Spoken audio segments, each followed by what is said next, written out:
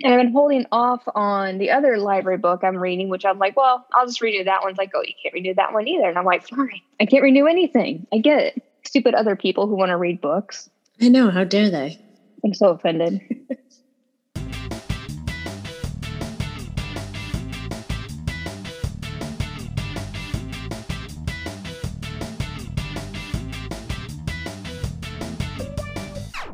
Hey guys, here's what's coming up. Next week, on May 10th, we will be playing a game we're calling the Goodreads game. What in the world is that, you ask? Tune in to find out.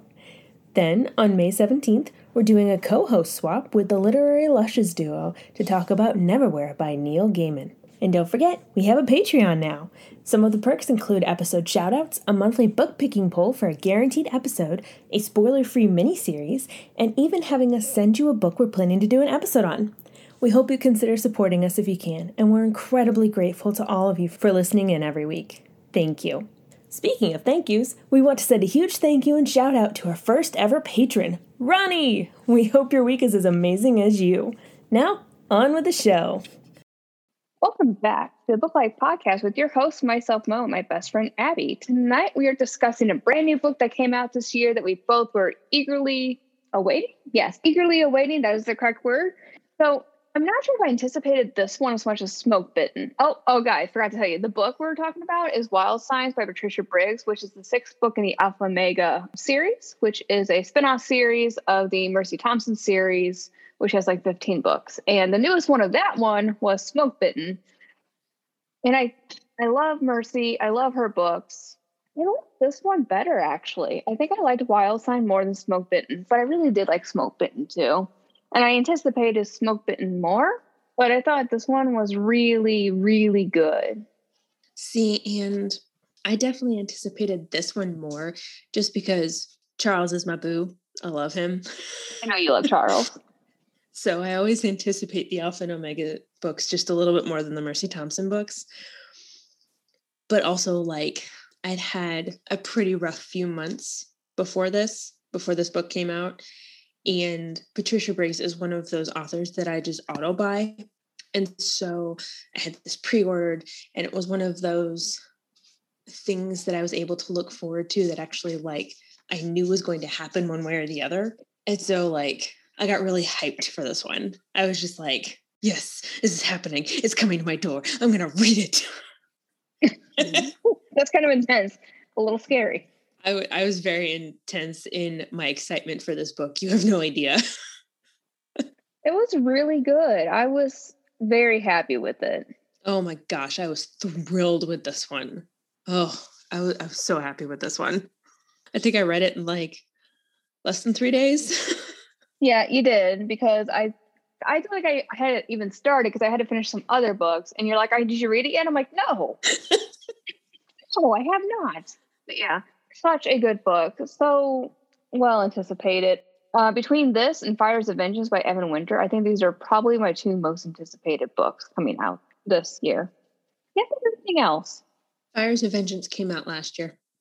That's cute. I'm reading it this year. Therefore, I anticipated this year. So, okay. Anyway, as I said. Yeah, I think this was my most anticipated for this year. I've got like 3 more pre-orders in that I'm really looking forward to, but this is the one that, like, I knew I was going to get hyped for this one. And I did. Wait, tell me what else you have pre-ordered. I only have 3 pre-ordered. I've done 4 pre-orders total this year. Okay. Wild Sign. 6 Crimson Cranes by Elizabeth Lim. Yep. It comes out in July. Okay. The first book in the series is Raybearer by Jordan Ifueko. And the second one comes out in August. And I'm excited for that because the first one was amazing. And then Marissa Meyer has a new book coming out in November called Gilded. Yep. Oh, I'm excited about that one. Fine. You're right. See? Okay, fine. I do good pre-orders. You do. Marissa Meyer is an excellent pre-order. I completely agree.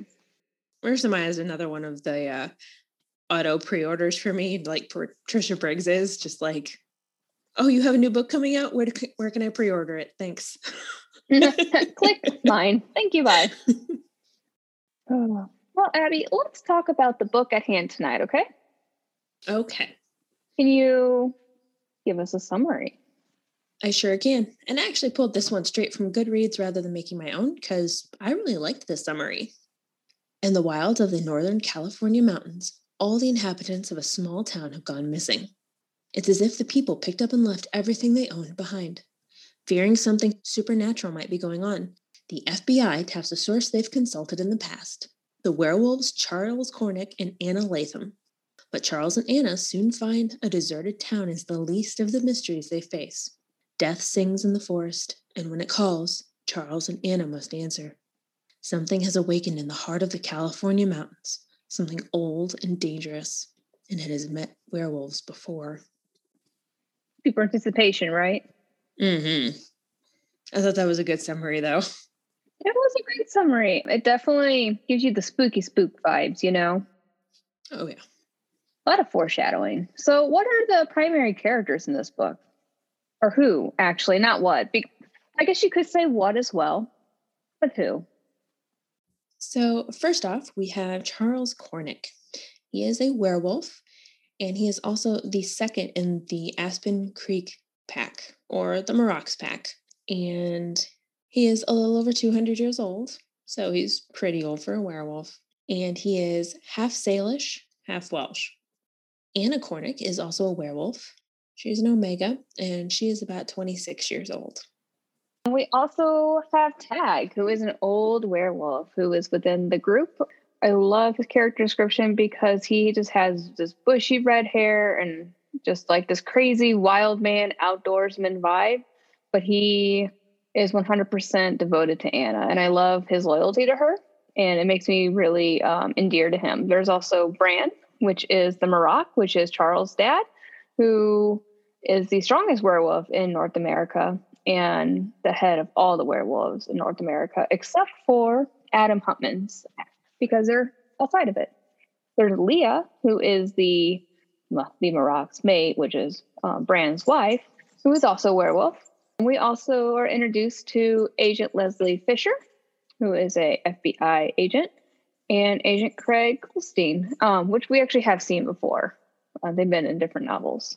Yeah, Leslie and Craig are recurring characters from an earlier book, especially Leslie. This is, I think, her third appearance.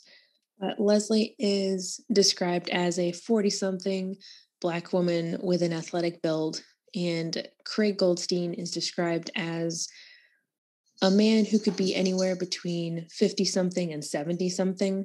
And yeah, that's pretty much the extent of his description.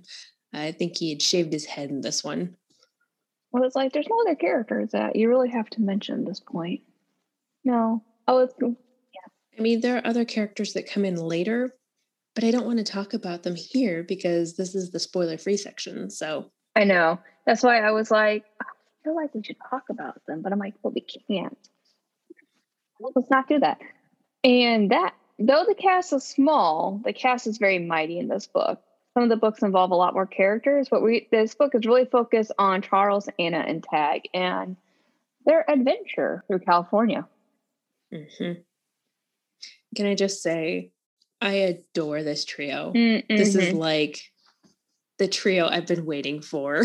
I kind of like the fact that all three of them are in the Suburban, and Anna's the driver, and Anna's such a cautious driver that she's just like white knuckling the steering wheel, like going 55 in the 55. Like she is like the queen of driving as you should. And Charles sits next to her. But because Tag's also a dominant wolf, it's like he can't sit behind him, but he can sit in the third row and sprawl out and be fine. And that's further enough away for them to not annoy one another. Mm-hmm. That was like the most perfect description in the book. Well, I loved getting to see more of Tag and how he interacts differently with Anna and Charles. Mm-hmm. And just because he and Charles actually like get along. And that's not something you really get to see in the other books because they just don't interact as much. So it was a very fun combination for this one. I really like Asil, and whenever he's in books, I was kind of sad he wasn't in this one. I know, I missed Asil, but at the same time, I got so much of Tag, it was just kind of like, I'm okay. I'm sure Asil will pop up again. I mean, they also have huge personalities, so, you know. You'd only handle one at a time. Well, can you imagine trying to stick a seal into that Suburban as well? No, that'd be bad. He'd be riding on the roof. Hilarious. Yeah, so that is the summary and the main characters of the book. And now we need to take a break because we need to discuss all the finer details. And to do that, we have to spoil the book. So when we come back, don't listen unless you've read. All right, we'll talk to you in a minute, guys. Hi, I'm Bethany Finger, the host of Prince Kai Fan Pod, a Marissa Meyer Book Club podcast. Join me every week during my read-along journey through all of the books by author Marissa Meyer, one chapter at a time, spoiler-free. Each episode will feature a different guest, new fan art, and laughter and joy through reading. You can find Prince Kai Fan Pod on Apple Podcasts, Spotify, Google Podcasts, and all other listening platforms. And now, back to the show. Welcome back, guys. And remember, this half is spoilers. So if you haven't read this book and you plan to, stop right here and go read it. And then you can come back and talk to us. Because, oh boy, we're going to be talking some spoilers. Yeah. All right, Abby, let's hear it. Slap me with your favorite characters. Oh my goodness. So I have to start off with Tag as my favorite because you see so little of Tag. This book has more Tag in it than I think all the other Alpha and Omega books combined does. And that's just because he's one of the three main people you're following. And I love that. I love the redheaded Viking warrior berserker dude. He's just awesome. Yeah. And I love how constantly close he is to snapping, but he so rarely does, just because he's also an older wolf. And so he's had more time to master all that. He's such a good character. He's a scary teddy bear, just like Charles. Yes, he is. That's another reason I love this book so much. I got both my scary teddy bears in there, and it just, it was so good. I love following him. That is highly acceptable. And of course, I love Charles, as always, because I love Charles. We all know that. I did love Anna. She's always such a good foil to the big burly dudes around her.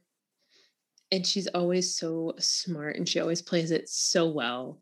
Man, I can only hope I would be as good as her in that situation. Mm-hmm. And then the other character I really liked was Leslie. I love anytime Leslie shows up. Like, even if it's just like for a couple scenes, I'm like, oh, Leslie, I love you, Leslie. Thanks for coming back. Hi. She's just one of those characters that, like, I'll always like her anytime she shows up. Even if she came in as being on the opposite side of Charles and Anna for whatever reason in a conflict, I'd still be like, oh, Leslie, you're back. Hi. I really like her that much. I do. So what about you? Well, I mean, I pretty much like all the same characters you did. I think I'm going to kind of lump them together as I liked the trio. Mm-hmm. I liked Anna, Charles, and Tag together. And I thought it was just a perfect chemistry, perfect balance. They were, like Charles and Tag just, want to take care of Anna and they make a little Anna sandwich with them. But they also give her space because they know Anna can take care of herself. But they also are like super like, we got your back. Don't worry. And like when she was having her freak out episodes, like in Tag's quiet way, he was like, girl, I'm super concerned about you. And she's like, why are you? He's like, you don't know what's going on. And she's like, nope. And just the way they communicate, the way that they interact, it's just really good dynamic. I would like another book with them, all three together. Because like the last book focused a lot on Asil, didn't it? Yes. Mm-hmm. There was a good portion of it. And I really like that one, but Asil and Charles don't mix in a crowd. No, they don't. And with Tag, you have that intense loyalty of his. And like, he's the kind of person that you want to have your back in a fight. Or in any kind of conflict, really. Just like, he's there. He will throw hands and go berserker for you if that's what you need, kind of thing. He's just, he's great. And the fact that he actually gets along with Charles is so nice because so often you see all the other dominant werewolves kind of butting heads with Charles. And Tag is just like, nah, it's cool, man. Oh, good. Don't worry about it. So yeah, I agree. This is the trio that we have been waiting for, that we really needed. It was awesome. Yes. Can't complain. Highly enjoyed it. Such a great vibe. All right. Least favorite characters. There was really only one. There really is only one. Okay. And I'm glad there was only one. So when Xander was first introduced, I'm like, oh, this guy's really cool. Oh, he's a musician. Wow. No, he's a photographer. I'm like, great. And they're talking about him. I'm like, oh, I suspect nothing. Then we get into the tower. And I'm like, well, not even in the tower, but then he charms Anna and gets her to drive the Suburban and crashes it. But it's not a tower, it's a mountain, whatever. But it gets him into the mountain, and I'm like, where's this going? And then we get into the creepy chamber with the icky bed, and I was like, oh, what is this? And then he walks away, and then he comes back all covered in nasty. And he's like, I was with my father. And I'm like, what are you doing? What is this? I'm like, are you having sex with your father? Ew. I was having an emotional roller coaster with this, okay? It just kept getting worse. And then you find out he's Leah's son. And you're just like, oh my God. Like, this is the offspring of Leah and a Japanese tentacle monster. Fantastic. And he was just awful. See, and you didn't suspect anything, but as soon as Anna brought him up and two other people knew his works and knew his name from the photography, I went, oh, this isn't going to go well. I have bad vibes. You get bad vibes from just, oh, they know his photography. How does that give you bad vibes? Like, what if I took a photo and you're like, oh, bad vibes? No, bad vibes here. There's somebody that other people in this world know, and he is randomly being brought up for no other reason than they like his photography. You can't tell me that's not weird, because it didn't relate to anything else at the time. So there's that. And then as soon as I read about Charles noticing that Xander was flirting with Anna, I went, oh, this is going to go so badly. Not because I thought Charles was going to do something, but because I'm like, this idiot is going to try and do something with Anna, and this is just going to go badly. It will. I did not expect him to be Leah's son, or to be the son of the river kraken, or Japanese tentacle monster, or whatever you want to call it. They actually called it the singer. Whatever. But whatever, yes. I like river kraken or Japanese tentacle monster better, because that's a better description of it. So I definitely wasn't expecting him to drag her down into the mountain. And as they started going down, I'm like, oh, this is going to go bad. She's going to die. She's going to die. And then there was the bed, and I went, oh, that's worse. That's so much worse. I know. I was having like this moment of, oh, no, no, no. Oh, no, please do not write that scene. I'm like, thank you for not doing that scene. And I was like, please tell me Annie gets out before anything happens. Please tell me Annie gets out before anything happens. That was so bad. I hated Xander so much. Oh. It was not good. It was very bad. So yeah, Xander was, ugh. So much ick. Bad. So much creep. Ugh. I was definitely having some moments with him, man. Mm-hmm. Yeah. And coming back covered in that like slime or whatever without a shirt, I was just like, oh God. Ugh. Yeah, that was the worst thing ever. Mental images I didn't need. Ew. I was like, really? Oh. And I'm like, where is this going? Anyway, so that was the character I disliked the most as well. And apparently you agree. Just as bad. Dude, the sad thing is I didn't even dislike the singer, the river kraken, whatever he was. Yeah. I didn't like him. He was a good bad guy, but Xander. Oh. Xander's, he added a creep factor. He did. Like, the monster itself, just being the monster, was one thing. Mm-hmm. But you have a like half-ish human child of it doing creepy things, just no bueno. Nope. Okay, so let's move on to some happier things like favorite scenes. Well, I kind of stated one of mine already. Loved when they were traveling in the Suburban to California and they had that dynamic in it with Anna driving and Charles next to her and tagging the back. It was funny. I love that. I also really loved the beginning because it focused a lot on Anna and Charles' relationship and their relationship with music and their music game that they were doing. Mm-hmm. And that just kind of gave me tingles and happiness because it really it showed me a lot of things. It showed me that Charles truly cares about Anna as a person and is very focused on making her feel special. Mm-hmm. And part of that is through music. And just the thoughtfulness of Patricia Briggs and her writing, like showing a healthy, good couple. Because sometimes, like, you read vampire and werewolf books, and they're not healthy couples, you know? Yeah. And so, like, just to have a nice self-reflection of healthy couples just made me happy. Mm-hmm. So this wasn't really a favorite scene, but it wasn't least favorite scene. But one of the scenes I liked the most in the book was when they went to visit the witch sanitarium, or I guess the witch old people house, whatever you want to call it. Yeah, I called it a nursing home in my notes. I mean, for one, Xander was so bad that I didn't even mention witches. Like, I hate witches. Witches are bad. But Xander was so bad that even the black witches just didn't matter. Mm-hmm. But I loved the old people home scene. It was just so well written. It was a little spooky.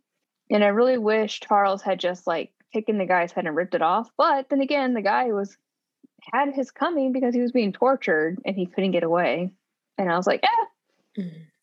He's like, well, I'm giving power to the black witches by letting them torture this awful, awful human being. But I'm also letting them torture this awful, awful human being. Oh, well, okay. You know what I mean? Yeah. Well, and I think part of the reason that the witches were such a lesser evil compared to Xander is that whole dynamic of the only people you really saw tortured were bad people to begin with. Mm-hmm. So it doesn't make the fact that they're torturing old witches better, but it makes it less horrifying because it's kind of like karma. Like this just came back to haunt them kind of thing. Yep. So like we weren't shown anything the witches were doing in this book that really stood out as truly horrifying, like with Xander. And that was the big difference between them. Like, we know from all of the previous books in this universe how absolutely horrific black witches are and how bad they are. But yes, in this book, they paled in comparison. it's bad. In this book, I was like, thank you. Fantastic. I am so glad you are here. And I'm like, whoa. So those are the ones that really stood out to me. What were your favorite scenes, Abby? Well, I agree the whole music thing. I didn't write that one down, but the music game they were playing in the beginning, I love that Patricia Briggs always starts with some sort of day in the life kind of thing, or showing you an aspect of the main couple's relationship and how it's healthy and it's growing and they're still having fun with each other. Because she does that in basically every one of these books at the very beginning. And it's such a great foundation to start on. And I love that. Mm-hmm. I did not realize that until you said that, because I'm like, well, you're right, because pretty sure the last book we read with Mercy, she was baking cookies. And I was like, yeah, you're right. Mm-hmm. I have video games. But it's yeah. always something day in the life. Mercy's doing something around the house or at the garage, or she and Adam are flirting or working out together, or it's just like, and same thing with Anna and Charles. They're playing in the snow together. They're playing a musical game together, like in this one. And it's things like that. She always starts her books with them. And I just, warm fuzzies. I love that. But what really got me in the beginning was that opening scene where the FBI agents show up and Bran is using Charles and Anna as a front for the conversation with the FBI agents. And he just randomly pops in and takes a look at the map and then peace outs without saying an actual thing except hi to the FBI agents. And they're like, what? Yeah. Well, and then it is like, oh yeah, by the way, that was the Maroc. And the FBI agents are like, I'm sorry, excuse me, what? Well, you didn't even mention, or maybe you did mention, but the best part is that they thought that Anna was controlling the pack. Mm-hmm. Because they were trying to get her to tell them that, yeah, I'm in control of the pack, I'm the head. Because they're like, we've seen all these other werewolves take orders from you. And she's just like, yeah, I'm his daughter-in-law. Mm-hmm. And that just... There's a good reason. that absolutely cracked me up. Yep. I was like, yes. Yes. So good. But just like the random Bran in to look at a map and then peace out, bye. Like, okay, dude. All right. Bigfoot exists in this universe. I forgot about that. That was so good. I was like, oh, what's going on here? And they're eating that huckleberry pie, and she's like, the myth. I'm not really sure what. Let me just keep eating this pie. Nom, nom, nom, nom. The scene was basically over. They were driving away before I realized that they were Bigfoot people. And I went, Bigfoot? Bigfoot exists. Hello. Apparently Bigfoot exists in this universe, and it's like a group of people. And I'm like, oh, okay. That's fun. That was a twist I was not expecting. Okay. I'll roll with it. And then they show up later because the singer was basically in what is their territory, but they didn't have the oomph to deal with it. So it's just like, huh, cool. Yeah. Okay. I was not expecting Bigfoot in this book. Nope. Definitely not the mythical creature, that's what it's called, that I was suspecting at all. But I was pleasantly surprised. Oh, and I loved the surprise random fact that, oh yeah, Tag slept with his sister at one point. Well, yeah. I was like, oh, that's bad. And I was like, oh cool, that's why Tag knows that they're here. Oh, okay. So I also really loved the witch nursing home for old witches. And like, you have to admit, from a very logical, non-emotional standpoint, it is a good use of resources to take the very elderly Black witches who could no longer care for themselves and put them in a place where their magic can be funneled into younger Black witches who can use it. So like, I enjoyed the logic of the place. I really liked the garden that was like a living thing in and of itself, which was creepy. I would not want to be in that garden. I would not either. But like in general, I love the concept. As a reader, as a writer, I like the concept. It's kind of terrifying in its implications for this world, but I thought it was a really cool and logical expansion of the universe, you know? Mm-hmm. It was good. Like nobody ever considers, but yeah, what happens to the older Black witches who don't have family who want to take care of them? So yeah, that was a really cool kind of creepy scene. I definitely enjoyed it. And then I also loved Coyote popping in at the end and killing the river kraken. Oh, I was like, what you doing there, Coyote? Here comes Coyote. Yum, yum, yum, yum. It eats a little bit. He's like, oh, can't let this exist. Please hold. Yeah, he said something about immortals are hard to kill, and then he's like, it tasted like eel. And I love this extra little crossover between the Mercy Thompson books and the Alpha and Omega books, because Coyote's only ever shown up in the Mercy Thompson books because his tie is to Mercy. Mm-hmm. And so I love that he came when she asked. I mean, there was reason for him to come besides that. But I love that he popped up and killed the river kraken. And another thing, while I was paging through this, I remembered he also pops up at the witch's garden at the nursing home and says that it was another one of the singer's children that didn't die when the singer did, like all the others. And so that was kind of terrifying, and that's all we were told.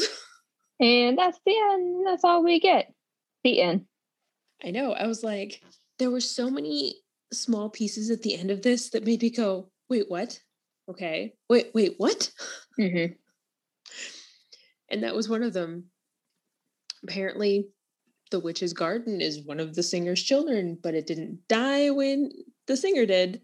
So I'm really curious about its magical properties. And Well, especially because it's still in the possession of the witches, and the witches are bad. well, and how alive is it? How sentient is it? And is it ensnared by the witches? Does it have some sort of mutually beneficial contract with the witches? Like, I really want to know more about this garden because it is concerning. It is so concerning.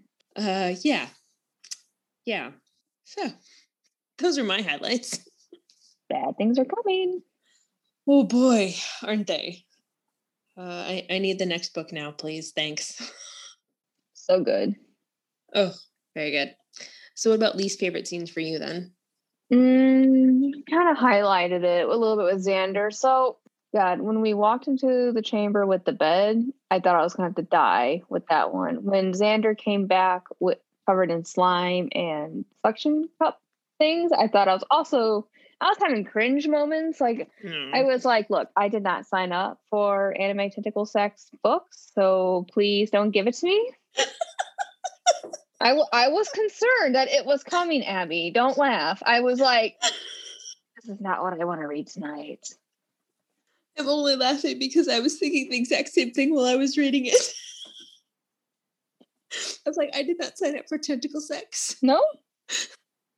Please, let's not. I did not either. And I was kind of like, please don't do this. But it didn't. So it was fine. So we're okay at that. And I mean, that is like just the one that really stuck out with me. So I also struggled with, so we got through there. We find out that Xander is Leah's son. She kills him. She's sad. That was like the most traumatic scene ever. I felt like, oh, I hated that. And I just felt for Leah because apparently she had 2 kids in that colony and he was the other one and he survived. And she's like, I wish you hadn't. Like, just that, that experience for her to hate every moment so much at that point that, she wanted her kids from this being dead. And it was just horrible and traumatic. Like, her whole story just was so rough to read. But like, we get there, we get out, and then we're waiting for a battle. And then we're waiting for a battle. And then we're waiting for a battle. It's raining. And there's an inky black giant hole. We're waiting for a battle. God, that lost my interest so hard. So like we had all of that. And then the witches showed up at some point. And I can't even remember what the witches did. Like, I don't think they even do anything. They didn't show up until after the battle was over. Yeah. One of the younger witches was pissed because they had let Xander impregnate a bunch of them. Mm-hmm. And once the singer died, everyone who was impregnated by him miscarried. And so they knew what had happened and they were pissed off about it. And so that's why the witches showed up at the end. Okay. But it was like, I'm like, you guys don't need to be here, so go away. You know what I mean? Yeah, it was just one of them, especially like one of the more leader-ish ones was super pissed. Mm-hmm. But a couple of the ones who were seniors to her, I guess, like held her back and basically went, this isn't our land. They'll kill us. We're not doing this right now. Yeah. Bye. Oh yeah, because the Bigfoot people came out. Yeah, exactly. That's right. But it was like we had that big realization with Xander, lol, battle, witches, Bigfoot. Like, I kind of wish like the witches and Bigfoot hadn't happened. Like, I didn't care about that. I wish the battle had happened more immediately because like my interest level as a reader was like, I'm tanking at that point because you like got me at this really super intense moment and then you make me wait. And then have the battle, have Coyote eat the rest of the Kraken, and then maybe have the witches show up and be like, what happened here? Yeah. I didn't like the sequence of events. So it's not that like it was least favorite scene. I mean, Xander scene was cringy, but I just didn't enjoy the end. Like everything was so good until the end, and I was like, eh. Mm-hmm. So that's my take on this. Yeah. So for me, the flashbacks with Sage, they hurt my heart, and especially since you got a couple of them close to the beginning of the book, I was like, how is Sage here? What's going on? Oh, this is a flashback. Ow. I don't want to read about Sage being happy and going out and having fun with the other female werewolves. Like, I'm still hurt by her betrayal. So that kind of sucked. And then, like, you obviously, I hated that cringy bedroom possible tentacle sex scene with Xander. That was horrifying. But there's a scene that I didn't dislike. I wanted more of it. And I was disappointed that it wasn't longer. It is the end scene with Bran and Leah. And like, she cut it off at the point right before they started actually talking and hashing things out. And she cut it off, and I was just like, wait, I want to hear what these two have to say to each other. I want to know exactly what's going to happen. I want to know how their relationship is going to proceed. I want to know these things. I wish you would have let me see that. Mm-hmm. And it was rude because you didn't get that, because that would have been really great to see that instead of witches. Anyway, yes, I agree with you. Yeah, and it's like, I understand she was trying to wrap the book up and, you know. She wanted to wrap it up in a neat little package. Yeah, and I mean, that was within like the last 10 pages of that book when that scene happened. Mm-hmm. So I understand she was trying to, move it along. Let's wrap things up, get all the points we actually need to cover. But she cut it off right before they really started talking. I was like, oh, but I wanted to see what happened. So again, it wasn't a bad scene. It was just, I wanted more of it. And, Leah's always been one of those characters that, like, I was perfectly fine with her distance from people and her bitterness towards a lot of the main characters that you normally follow. I was perfectly fine with her being like an antagonist on a pretty regular basis. And I didn't feel like I needed more from her because she had a pretty fleshed out story before now. Mm-hmm. And this backstory of hers that we got in this book, it's like, holy crap, this is all the stuff I didn't know that I wanted to know about Leah. Yep.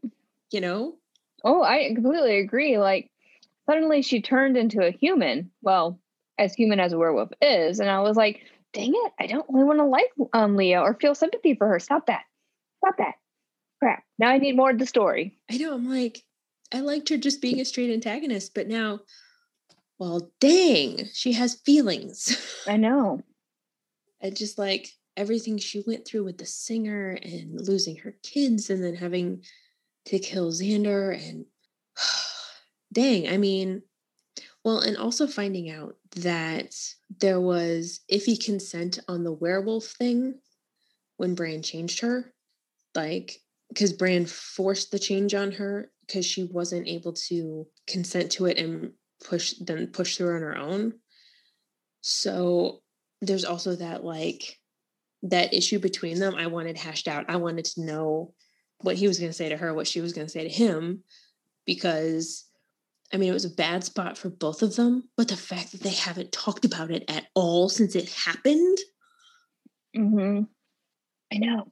Like, you guys have the most dysfunction. Okay, so for as good as like Adam and Mercy are, and Charles and Anna, oh my God, like Bran and Leah just had the worst relationship ever.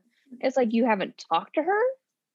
It's like you obviously care about this lady. Seriously. Well, and this is like 150 years or so. I know. Because Charles was what, like 10 or so when his mom died? Or no, like 10 or so when Leah came on the scene? Yeah, sure. Sounds great. Great age. Yeah. Like he was a young kid when she came on the scene. So she's almost as old as Charles is. And you guys haven't talked in almost 200 years about this? No, apparently not. Apparently that was not on the agenda. Talk about a dysfunctional relationship. How do you stand that for 200 years? Nobody knows. Oh my heavens. Just, yeah, like, holy cow. Leah became a humanized character, and I don't know how I'm going to feel about her in the books following this one. I know. Oh. I was definitely like, I would like to have more because I need to know more about this character, but you're not going to give it to me. I'm kind of pissed about that. Mm-hmm. So overall, what did you rate this book? It's a pretty darn near perfect book. Like, even with the anime tentacle sex god, lingering in the background, even with all that, like, I think it's a 4.75 out of 5. Like, it is near perfection. I think for me, what would have been perfection would be without that lull and more about Leah and Bran's relationship, because I need to know what the resolution was for them. And that would have cemented a 5 out of 5 for me. I was not disappointed. Like, I have been disappointed sometimes with some of her books, but like her last two, fire. Perfect. Loved it. So happy with it all. Like, I love when people are like, I need a new book to read. I'm like, so have you read Percy Thompson and Alpha Omega? Because let me tell you, you should. I know, everybody really needs to read these series. I ended up giving this a 5 out of 5 because, I don't know, that lull before the battle didn't really bother me at all. And I was so hyped for this book, and I loved the ride so much, and there was so much world expanding that happened in this book. I loved it all. I had to give it the 5. It was good. So a couple things that I want to mention before we wrap this up. Some postscripts? Okay. Where's your postscripts? How the hell is she going to leave me on? And I quote, Sherwood Post sat up in his bed and remembered his name. And that's it. Like, it's no big deal. Yeah, that's all. Oh, I know. I remember. I mean, there's so many things. I forgot about that, but I remember that now. So we have that going on. And that's like, because I love Sherwood. I love following his story. I love him in Adam's Pack. I know. And like, literally, that was the last sentence of the chapter right before the last chapter. Mm-hmm. And that was the only sentence about it. It was that sentence just dropped, and then she moved on, and I was like, wait a minute. Oh, I know. You're not allowed to do that, Patricia. Also, what the heck is up with that actual ending? Samuel just shows up on Charles and Anna's door like, hey, here's my kid. I need to pretend we never had her for her own safety. Please protect her. Bye. Mm-hmm. So, and I mean, that got Anna her child that she was looking for, but you can't. Here comes Samuel, all dark and mysterious, and disappears again. Gone. My God.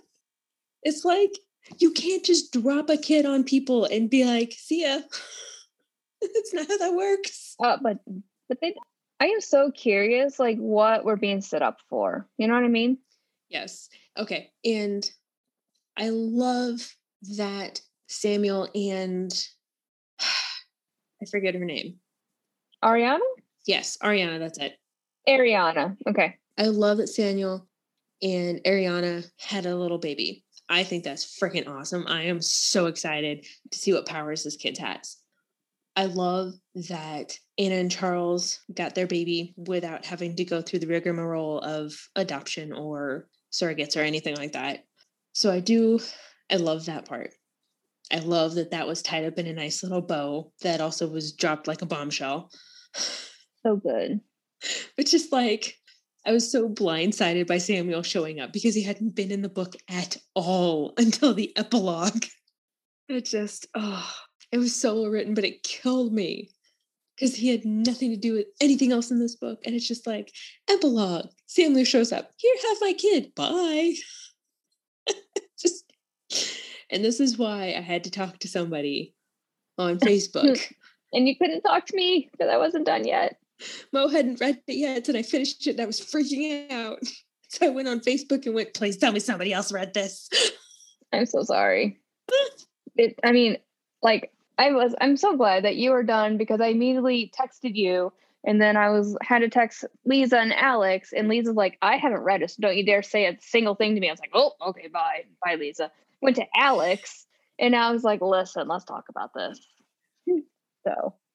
Oh, I know. Alex finished it before you did. So I saw her post something on Facebook that was related to it. So I messaged her immediately. I was like, tell me you finished it. I need to talk to somebody. So I talked to her about it before I talked to you. Okay, you can talk to her about it.